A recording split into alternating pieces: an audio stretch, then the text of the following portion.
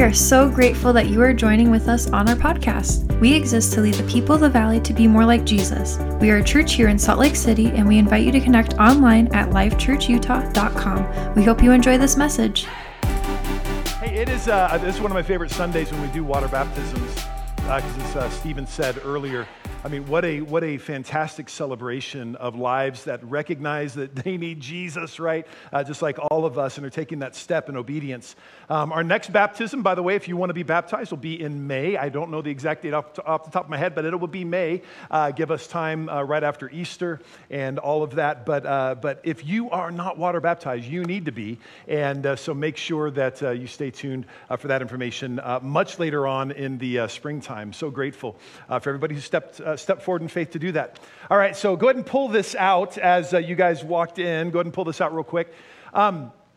As we're looking at the God who was, the God who is, and the God who will be, right? The God who is yet to come, this idea of God's faithfulness and His presence in our life, that's really what we're focusing on during this week. So Monday through Friday, 7:30 p.m., if you go to Facebook or YouTube, anywhere that Life Church is on those two platforms, we'll be having some live prayer, and you're welcome to submit prayer requests as we're praying, and we'll be focusing on these different areas. Like day one, you can see there the theme is God is gracious and compassionate. And as we go through each day of the week, we're going to get to Thursday where it turns a little bit introspective. God, am I reflecting these attributes of who you are in my own life? And then all of this ultimately leading to the hope that we have in Jesus Christ. And we'll be celebrating together on Friday with a great time of prayer. So make sure 7:30 p.m. Every night this week that you tune in. And again, Wednesday night, you will be with the youth. And so they'll be live streaming their service. And so you'll have an opportunity to pray with our youth if you're not here on Wednesday nights for our regular classes. So make sure you take advantage of that. And somebody asked me, what do you do with the blank lines that are here? This is for you. Write down your own prayer requests. Write down as you read the Bible verses that are in there, what's God speaking to you? Just use as an opportunity to grow for yourself in the Lord. All right, hey, turn to Genesis chapter 1. Yep, we're going back to the beginning again.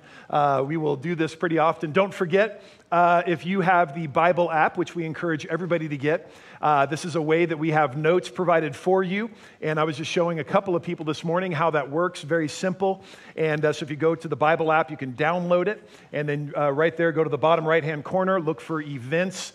Click on that little 3 dots, look for events, and you'll find Life Church there. Take notes. You got all the scriptures set up and ready to go for you. So Genesis chapter 1, verses 1 through 5. In the beginning, God created the heavens and the earth. Like I said, we are starting back at the beginning. We're going to go through the entire Bible today. It's great. Genesis 1. All right. In the beginning, God created the heavens and the earth. Now the earth was without shape and empty, and darkness was over the surface of the watery deep. But the Spirit of God was moving over the surface of the water. God said, "Let there be light," and there was light. So right from the very beginning, the first moment, if we can call it that, the activity of God is recorded. And we see here in Genesis 1, we see this God who creates. How many of you know that God is a creative God?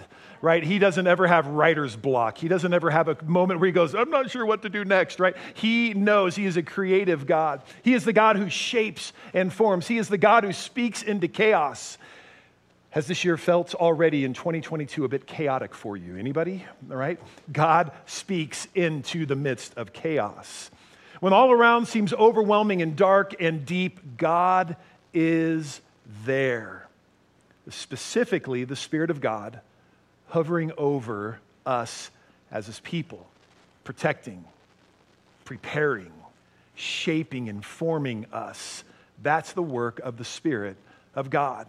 And then the voice of God, let there be, and there was. Revealed here is something unique for the Christian faith, something that is hard for us to fathom, and yet something that is so central to what we believe about who God is. Here we see, or we understand this idea that there is only one God. Right? There is only one God as revealed in the Word of God, and yet somehow God is revealed as three. And even here at the beginning of creation, we see God the Spirit, we see God the spoken Word who represents Christ. We see that from the book of John. this tri-unity or trinity active together in purpose and outcome, and we can't fully grasp it or understand it, but we see this picture of a God who is deeply concerned about the difficulties and the chaos and the formlessness sometimes of our life, and God is right there at the very beginning. So in particular, what I want to do, though, is look at the role of the Spirit of God, not just in creation, but a quick view from that point from creation, moving forward to today, through the lens of Romans chapter 8. So the Spirit of God was active in creation, has never stopped that activity, and he is still revealed throughout the Word as the empowering presence of God in his activity all through the Word of God. So when you go from the book of Genesis and you go all the way through the end of the book of Revelation, you will see continually the Spirit of God at work, sometimes very much behind the scenes, sometimes very much in front of the scenes, right at the very center of attention. But the Spirit of God is active from the beginning of the Word to the very end of it. So if the Spirit of God is God's presence for us in a lot of ways, his empowerment and his presence, in Exodus, something that we see here of the fact that it is God's presence, turn to Isaiah chapter 68. And I said Exodus because this is talking about the Exodus that's recorded in the book of Exodus. But Isaiah chapter 63 reveals something about what's going on behind the scenes when this incredible moment takes place for the nation of Israel. So the presence of God and the prominence of the Spirit is revealed as a picture of this tabernacle that the nation of Israel would put up, and that was the residence, if there could be a residence for God. This is where God dwelt, was in this tabernacle. And above the tabernacle, above the holy place within the tabernacle, was a pillar of fire by night and a pillar of cloud by day, so that the Israelites would always know where God's presence was. And then whenever God's presence would move, the pillar of fire would lift up from the tabernacle or the tent, or the pillar of cloud would lift up, and it would begin moving. That was the sign. The Spirit of God's moving. Time for us to move as well. And that's an important thing for us to realize. Whenever the Spirit of God moves, let's move to where the Spirit of God is. But in Isaiah chapter 63, there's a clarification that happens here about the presence of God at the book of Exodus. Verse 8, beginning of verse 8, he, God, became their deliverer. Through all that they suffered, he suffered too. We don't have time to go into that right there, but that is a fantastic scripture verse right now for anybody. If you're walking through a season of suffering and difficulty in your life, what did we just read? God suffers with you. God is a God who's right there, okay? So rest assured, God's with you. You sometimes feel like God's not. God is with you, even in the middle of suffering. Then it says, the messenger sent from his very presence delivered them. The messenger, who is this messenger? In his love and mercy, he protected them. He lifted them up and carried them through ancient times, but they rebelled and offended his Holy Spirit. So there's this idea here that this messenger that was sent, this presence of God sent, was the Holy Spirit, and they ended up rejecting the presence of the Holy Spirit. Where is the one who placed the Holy Spirit among them? The one who made his majestic power available to Moses, who divided the water before them, who led them through the deep water? So the Spirit of the Lord granted them rest. In this way, you guided your people. There's this idea that the presence of God through the Holy Spirit is guiding the people of God. And this same Holy Spirit is who we have today, who guides us and directs us. It's not just an Old Testament phenomenon, not just a one-time thing that happened way back then, but the presence of God through his Holy Spirit is available to us today to be shaped and formed, to take the chaos out of our lives, to help us navigate the difficulties. But we know that when humans are involved, what happens? Things get pretty screwed up. How many of you recognize that when humans are involved, things get pretty messy, okay, right? Okay, we're there. There's a troubling tendency within us to fail.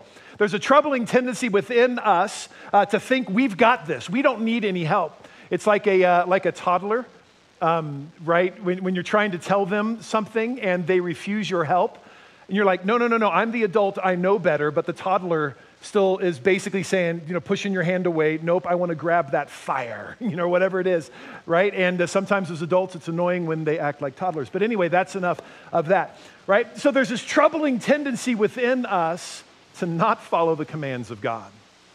But the commands of God were given in the Old Testament, given through the New Testament. In the Old Testament, it took the shape of the law, and it was proving over and over again to be beyond the capability of men and women to actually fulfill the law that God had commanded. The hearts were growing harder and harder, further and further away from the Spirit of God. This is a picture of us without Christ. But here's a great thing, not all is lost. Not all is lost. Because even in the Old Testament, God was at work behind the scenes. And he was making his Spirit available in some pretty dramatic ways. Ezekiel chapter 36, he's a prophet in the Old Testament.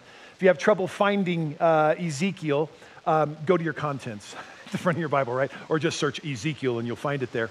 But Ezekiel chapter 36, he says this, and this is a promise directly for the nation of Israel for that time, as well as this is applicable to us today broadly as followers of Christ.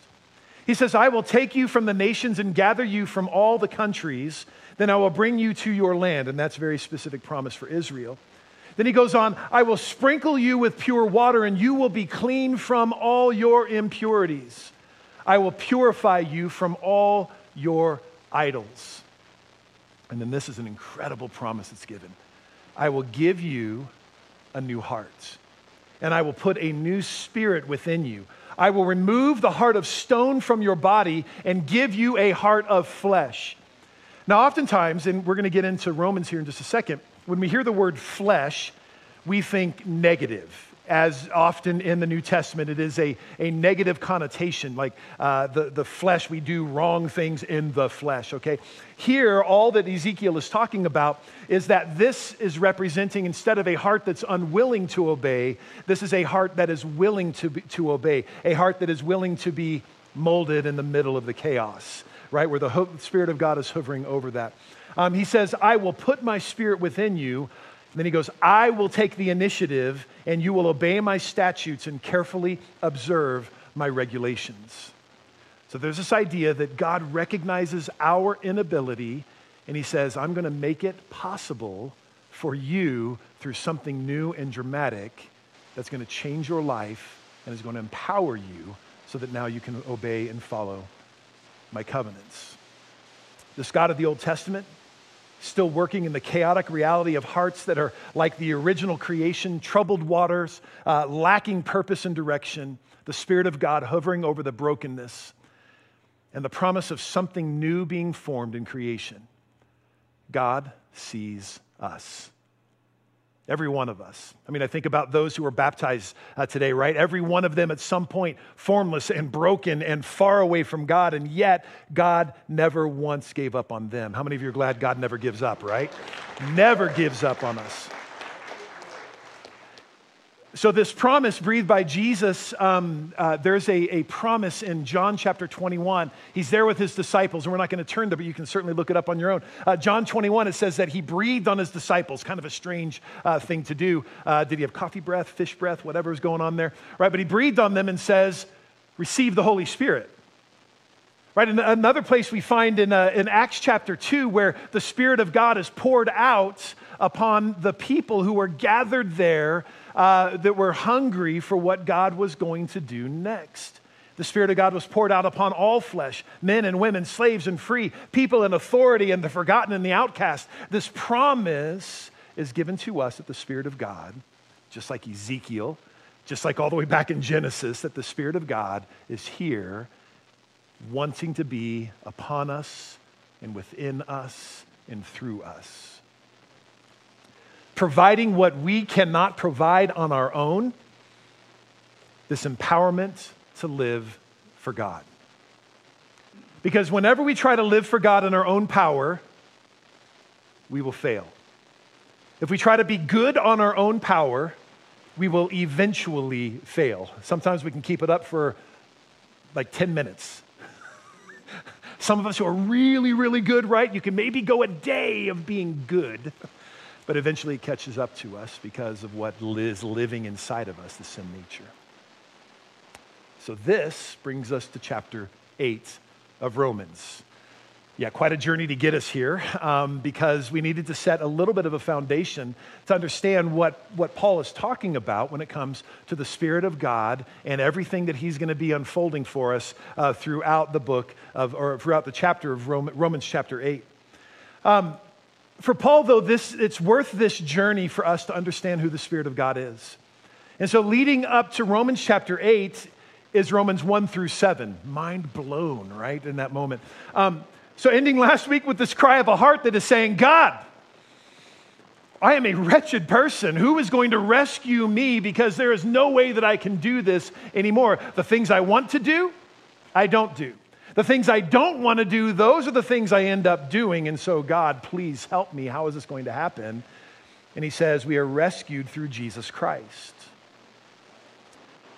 And so Paul continues this thought as he jumps into Romans chapter 8, the recognition of need, the acceptance of the inability to act in ways that please God on our own, the repeated failures. None of this is capable of keeping God away from you. So Paul starts this next section. And the first phrase might be for some of you here today. Romans chapter 8, verse 1. There's therefore now no condemnation for those who are in Christ Jesus. Let me read that again. There's therefore now no condemnation for those who are in Christ Jesus. No condemnation. You are forgiven. No condemnation. It's not going to be brought up again. How many of you have a brother or sister that brings up stuff from your past? Right? Hopefully, right, as the people of God, we also live in a way of no condemnation for those who are part of the body of Christ. Don't bring up other people's failures. Can I say that again? Don't bring up other people's failures. There is no condemnation in Christ. You aren't to be defined by a failure. No condemnation. You are free in Jesus, right? No condemnation. God loves you. I mean, may even like you. You know, it's different sometimes, right? I have to love you in order to get to heaven, but I don't have to like you. So, whatever. So there's therefore now no condemnation for those who are in Christ Jesus. For the law of the life-giving Spirit of Christ Jesus has set you free from the law of sin and death. For God achieved what the law could not do because it was weakened through the flesh. And this is where the flesh is a bad thing, okay? By sending his own Son in the likeness of sinful flesh, and concerning sin, he condemned sin in the flesh, so that the righteous requirements of the law may be fulfilled in us, who do not walk according to the flesh, but according to the Spirit. And so there is a change that Paul is talking about here. Not only are we rescued by Christ, but something happens within us, an enabling that happens that totally changes us from the inside out. Because what the Bible reveals is that Jesus dealt with sin in the flesh. In other words, he lived a sinless life. He didn't screw up once. He didn't make a mistake once. Does it mean that he didn't jam his finger? No, he probably jammed it. He was, his dad was perhaps a carpenter, so he probably smashed his, thumb on the hammer, but he didn't say a bad word.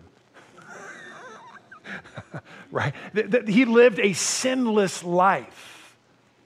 And because he lived a sinless, obedient, perfect life, when he died on the cross for our sins, sin in the flesh was dealt with. And there's a new way provided for us. So how do we do this? How do we actually live this new way? And this is where Paul gets in. That he provides a new way to wholeness and healing through the Spirit of Jesus. Because unlike the spirit of the law, right, this that leads to death, it leads to condemnation. These are all the things that Paul is beginning to share with us, that life in the Spirit is very different than the life that we experienced before the Spirit was within us. The Spirit gives life. The Spirit sets free. The Spirit, through Jesus, condemns the sin, doesn't condemn you. There's a very, very big difference, right? I mean, remember Jesus, there was a woman caught in adultery in John chapter 8, I believe. Woman caught in adultery. It says in the very act of adultery, so a pretty crazy, kind of moment right there, and is brought before Jesus. They're wanting to stone her, wanting to kill her because that was the law said you could do that. Jesus challenges people, whoever is without sin, let them throw the first stone. Everybody begins leaving, and then all that's left is Jesus and this woman. And Jesus says, where'd they all go? She goes, I'm not sure, Master. And basically Jesus then says, I'm not going to condemn you, but go and sin no more. Again, there's this idea of a responsibility that we have, just like we talked about last week. So the Spirit empowers each of us to walk in the righteousness of Jesus. I'm going to say something crazy, something that I hope you believe, but I understand if you don't. You ready for this? We can walk as Jesus did. Boom. Right? We can walk as Jesus did, but only through the Spirit of Jesus. That's it. So Paul is beginning to contrast these two different kinds of life, a life controlled by the Spirit and a life controlled by the flesh. And remember back in Romans 7, things I want to do, I don't do. The stuff that I don't want to do, I end up doing. This is that picture that he's talking about, the difference between these two. And these two lives have two very different outcomes. And he starts by giving a big picture that we are set free. And then he goes in to the day-to-day reality of what this actually means. So Romans chapter 8, verses 5 through 8 says, for those who live according to their flesh have their outlook shaped by the things of the flesh. Some of your versions that you have will say your mindset. And we're going to talk about mindset in just a moment. So let me read that again. For those of you who live according to the flesh, have your mindset or your outlook shaped by the things of the flesh. But those who live according to the Spirit have their outlook or mindset shaped by the things of the Spirit. So what's leading you? Are you being led by the flesh, or are you being led by the Spirit? For the outlook of the flesh is death, but the outlook of the Spirit is life and peace. Because the outlook of the flesh is hostile to God, for it does not submit to the law of God, nor is it able to do so. Those who are in the flesh cannot please God. Paul is shaping this revelation using language, I think, that we can grasp this idea of the outlook of our minds or our mindset. Do we have any athletes among us? Raise your hand real quick. We're starting a softball team. No, not really. So raise your hand real quick. Any athletes? Don't be afraid. I mean, you can be an athlete. All right. Oh, good. We have enough people to form like a 5-person basketball team. That is it. All right. No other athlete. Okay. So, right. So, but we understand that there is a difference between the pickup game of soccer that you play on the asphalt concrete in front of your house, right? Versus those who are the professional soccer players or football players or baseball players or cricket players or pickle players or whatever, right? Okay, so you have I was watching table tennis the other day on YouTube, got sidetracked, and yeah, whatever. Okay, professional, I am not, right? But there is a difference in the mindset of someone who is a professional or an elite athlete that's very different than my mindset when I set out to do something athletic. Was reading on peaksports.com. Have no idea, right? But I was looking through some stuff. And it says the biggest contributor to elite performances is mindset after all the training and talent is baked in. In other words, you could have all the talent in the world, all of the ability on your own to do incredible things as an athlete, but unless you have the right mindset, you will never go very Because what does the mindset of an athlete do? Any golfers? And you didn't raise your hand earlier when you said you were athletic. Okay, golfers. I am not a golfer, okay? I am terrible at golfing. I just get frustrated and angry and lose my faith in Jesus when I play golf. So, just being honest right there, okay. But right, so I mean, the mindset of a golfer I mean, it is all repeat and all this stuff and do, but the mindset says whether or not you're going to hit the ball the next time, because otherwise you're going to give up. Right? Today, I think there's some football games that are happening. And when the Rams play, I didn't say win, but when I said when the Rams play, there is a mindset that every one of them have walking onto the field. The mindset is we're champions. Who are they playing against? Oh, yeah, Brady. Okay, so not the Buccaneers. They're praying against Brady, okay? What is Tom Brady's mindset? Nothing is money. Yeah, you're probably right. He said money for those who didn't hear him. Tom Brady's mindset is nothing is going to stand in my way from one more Super Bowl. So there's a mindset of champions that's very, very different than if I were to walk out on that field, I'm going to die. That would, right? Okay, so there's a mindset that begins to happen within us. Elite athletes push themselves during each practice, pay attention to the little things on a consistent basis, continually focus on positive work habits. All these factors help elite athletes consistently perform at the highest level, and it starts with a mindset that I'm not going to fail, okay? For what we're talking about today, let me just say one thing very quickly. This is not a mind over matter. If you just have enough belief in yourself, everything's going to be great. That's not at all what I'm saying here. But what I am saying is that there is clearly a mindset when it comes to the way that we live our life for Jesus. And I don't know about you, but there are some days when I wake up in the morning already defeated. You ever done that before? You wake up in the morning and you go, this is going to be a bad day. What happens? It's a bad day, right? I mean, because you have already made up your mind.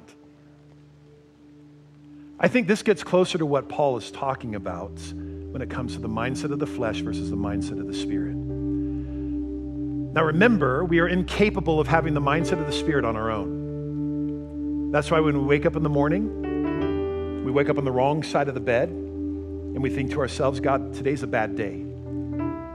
Lord, I don't think I can make this day. God, I'm planning even now to make bad decisions for my faith, and this happens, right?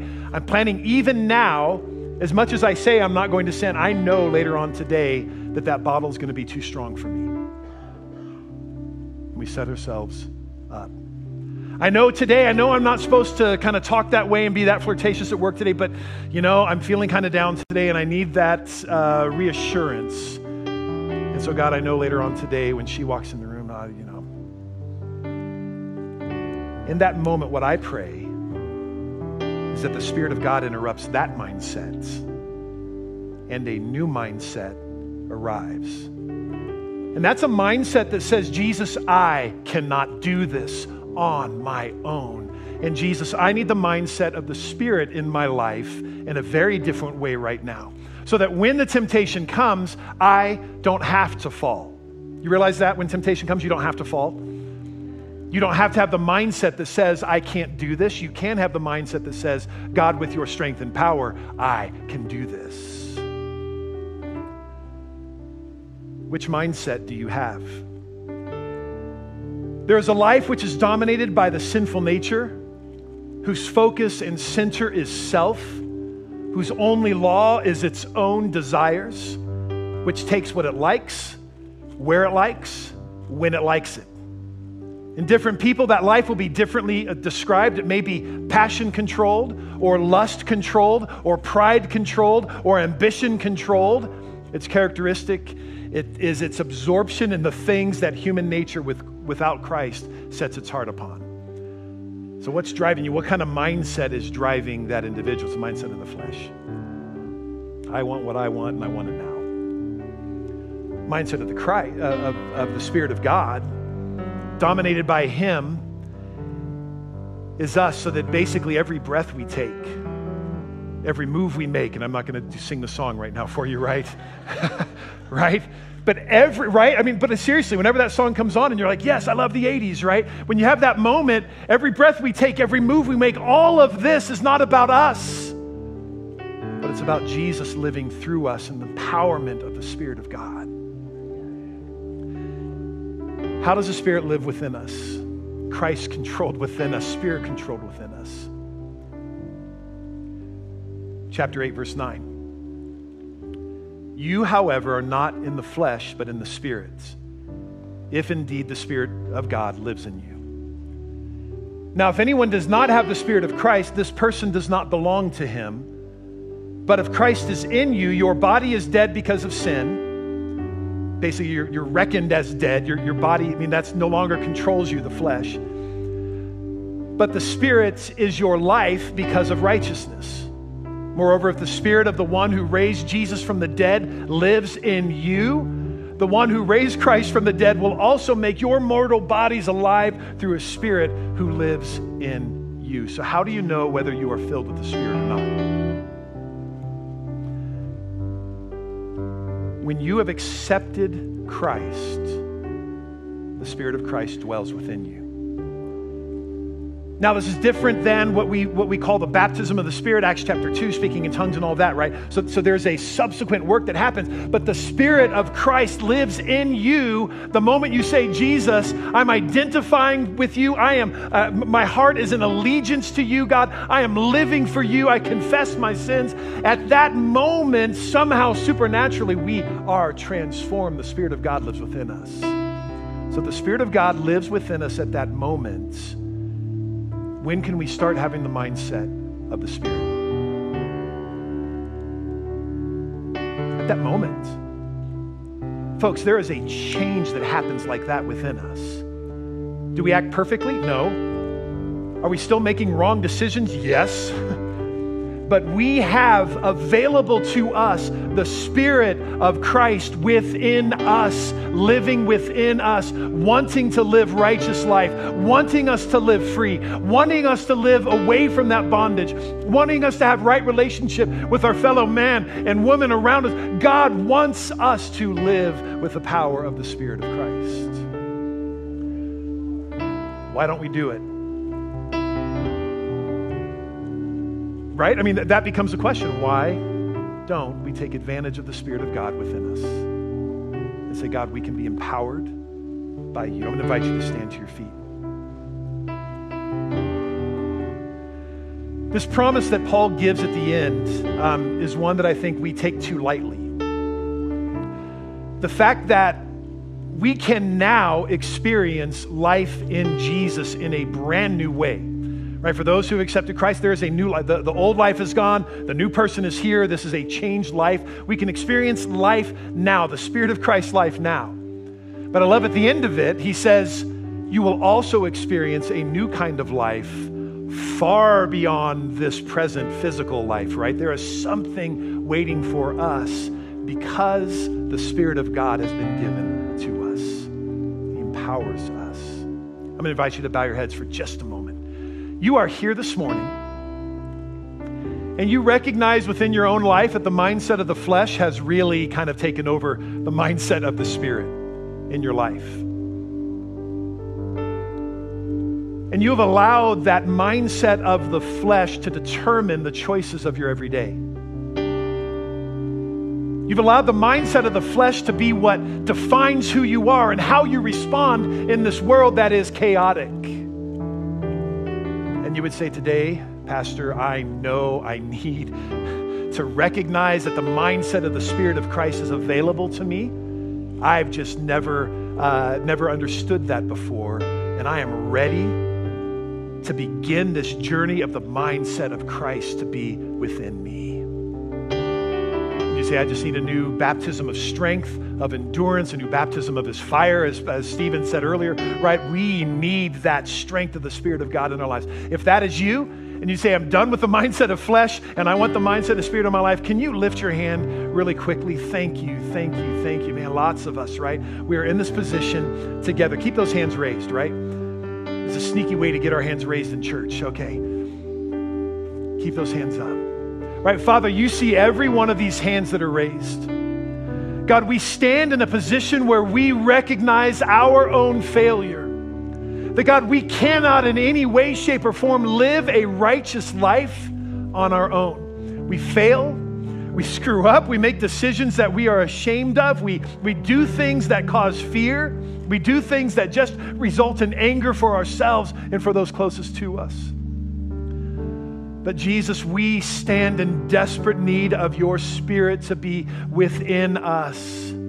And Jesus, I thank you through the words of Paul that the Spirit of Christ is already in us as we follow after you. But God, we refuse to see that mindset within us. And so God, awaken your Spirit within us. Awaken within us, God, that hunger and that drive for you. God, take from us a heart of stone that's incapable of following you. God, give us a heart of flesh that is willing to respond to your Spirit. Lord, we receive again the strength and endurance of your Spirit within us. Lord, make us new. Make us whole. And God, in the middle of the chaotic moments of our life, in the middle, Lord, when things are just not making sense, Lord, help us to recognize that the Spirit of Christ is over us, hovering over us, protecting us, driving us closer to the Father. Lord, we love you and we praise you this day, God. Thank you for your grace in our life. And Father, I thank you that the infilling of your Spirit, and Lord, this recognition that there is something new within us, Lord, it's not reserved for us so that we can have a nice feeling or a nice moment in church. But God, the Spirit of Christ dwells within us and empowers us to lead us to people that don't know you. And so God, I pray that our eyes would be opened in a way that we have never been opened before, because God, we have confessed our need of your Spirit. Lord, that we would see this world around us in a new way, that Spirit, you would move through us to partner with you in bringing life to our community. Lord, I thank you for these, your people. I thank you, God, for the opportunity that we have to present ourselves to you. Lord, you're an awesome God. Lord, we love serving you. And Lord, thank you for the radical generosity you've given to us today. In Jesus' name we pray. Amen. Amen. And God's a good God, right?